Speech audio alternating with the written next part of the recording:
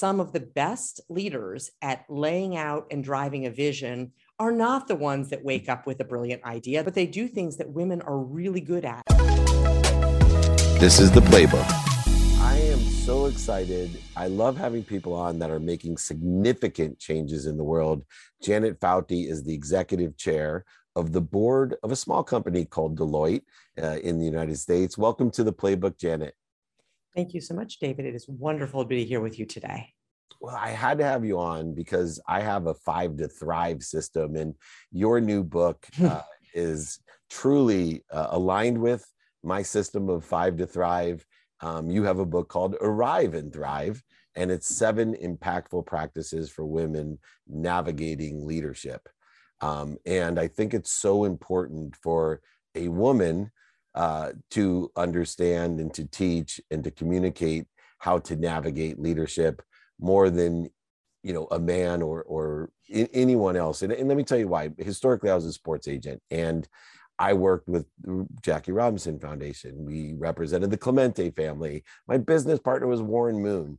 And, as a middle-aged white male, as much as I had great intention to impact others, and especially the minorities that needed to see what they could do by seeing someone do it that looked like them and thought like them and came from where they came from, my intentions always fell short. And I think it's really important for someone like you who has worked their way through a lot of challenges and a lot of disparity in order to really inspire my 3 daughters who can look at me no matter what advice I give. You give the exact same advice as I give, but it will be more impactful. And so I'd love to start with that idea of arriving first, and then we'll get into thriving. How difficult is it today for a woman, a young woman, to at least arrive, let alone thrive? David, thank you so much. There was a lot packed into that opening.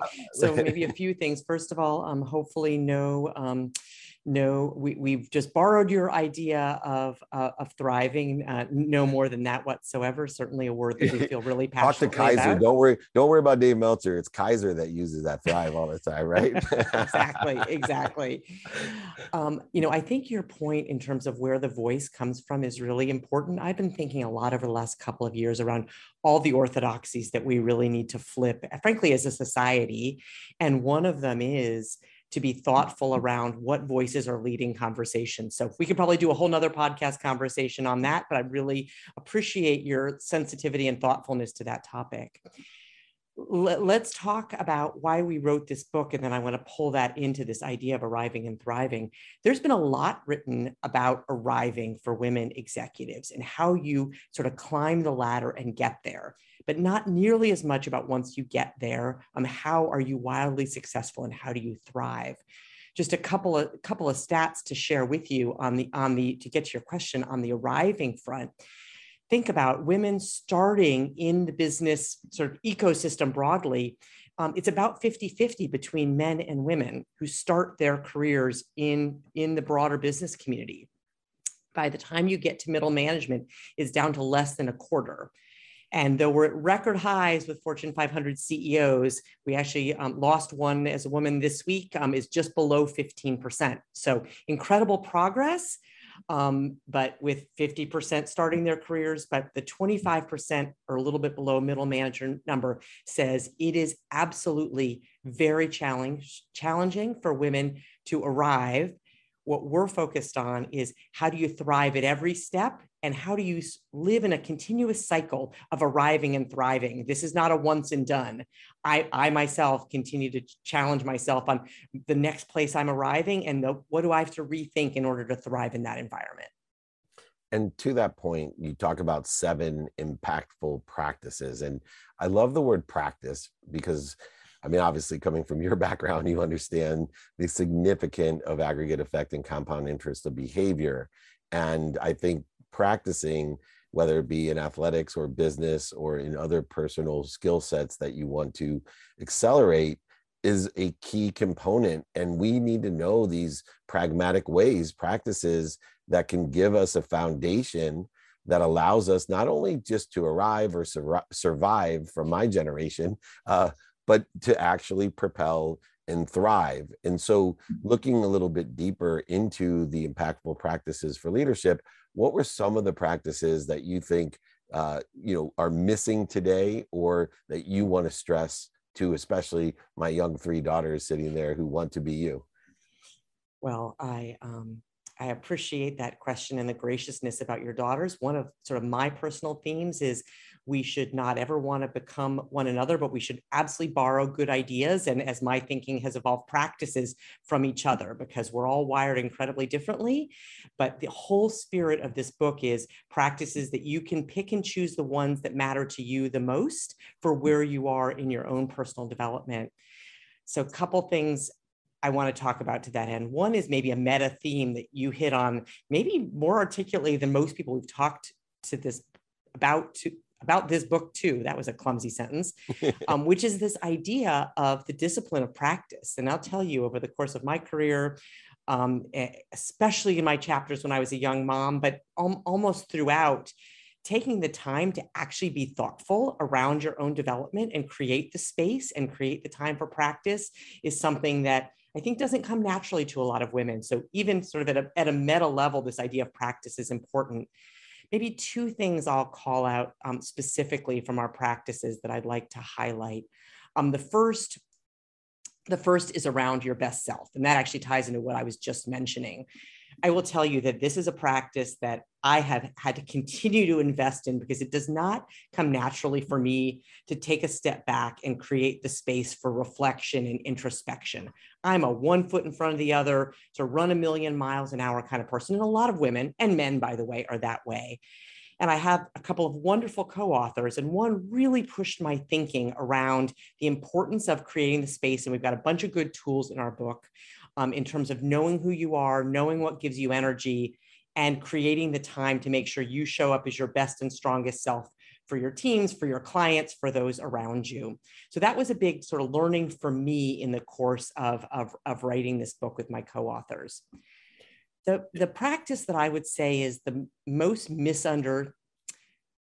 can be the most difficult for women to wrap their head around is around vision. And I'll just share sort of a quick personal sort of reflection is, as I was starting my career, I did not have a grand ambition for where I was going to land or what I thought I was going to be. I like doing interesting work with interesting people, but I absolutely thought I would not have the ability to rise in to be a strong leader, because I was not the person who woke up with a brand new, brilliant idea first thing in the morning or the middle of the night. That was not how my brain was wired. And I really thought that to be a visionary leader, you had to be the one that had the light bulb idea that flashed up. And I think a lot of women, a lot of people, but a lot of women in particular feel that way and are very intimidated by this idea of vision and sometimes even strategy. And what, both through research as well as my own reflections and thinking about my own career and talking to the number of people we interviewed for this book, some of the best leaders at laying out and driving a vision are not the ones that wake up with a brilliant idea. There's certainly plenty of space for that, but they do things that women are really good at. They're really good listeners. They're really good at connecting the dots. They're good at looking for white space. They figure out how to articulate that vision to a wide set of people and understand that listeners have different ways they think about vision.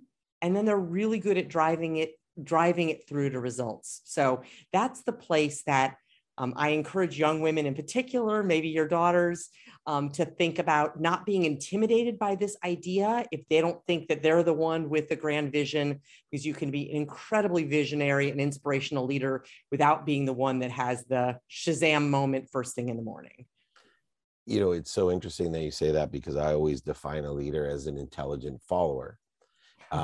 And that for me, I love that. I'm gonna borrow that. I'll give you full credit, but I'm gonna borrow that. Don't worry if you miss, it's fine. I just, as a young leader, I was blessed to get involved after law school in the internet very early on and be part of a $3.4 billion M&A deal with one of your competitors, by the way, in 1995. But I thought a leader was someone, I played football in college. That was a motivator, that I had to lead in a different way, to have the Shazam moments and to push people. And it was so interesting as my career developed in multiple places, and especially with Lee Steinberg, who I consider one of the wisest men I've met and mentored me, was this idea of, the listener, and, to be more interested than interesting as a leader, and to be an intelligent follower. And I do think that women more than men have a natural inclination to be more interested than interesting. And this ego that comes to play is also something I think is working to the favor of DEI, of diversity, inclusion, and equality, that we're starting to realize these fears that separate us. What are some of the needs of the ego that you see? I hate to put myself out there as that white middle-aged mutant turtle, the guy who's created these systems. I believe that, my mission is to have people like me unlearn certain things so that we can provide more opportunity. How do you think the ego today, these needs of the ego, are changing to help bring us together to provide DEI, diversity, inclusion, and equity in the workplace? So I think couple important threads to that discussion. And I'm going to ground my response to that question in and around authenticity. And the conversation has evolved so powerfully around authenticity over the last just handful of years, frankly. And I'm not even sure it started when the conversation started. I think we understood exactly where it was going to land. When I started my career, to manage the egos of those around me, and frankly, my own, it was you sort of keep your head down and you avoid anything that would make you appear to show up differently than your peers or the people that you were working for, or frankly, your clients. And so there's a lot of covering that happened. It wasn't something that I certainly lost a lot of sleep over. It's just what you did. I'm the daughter of a scientist and an artist. I had no idea what being in the business community was all about. I couldn't find my way around a golf club to save my life. And this environment was incredibly foreign to me. What I think we've come to appreciate, and I think the shift in ego that is happening, is that those leaders that understand that creating the space for their members of their team and those around them to show up authentically, of course, within the boundaries of the environment that you're in, which that's, I think, an important sort of corollary.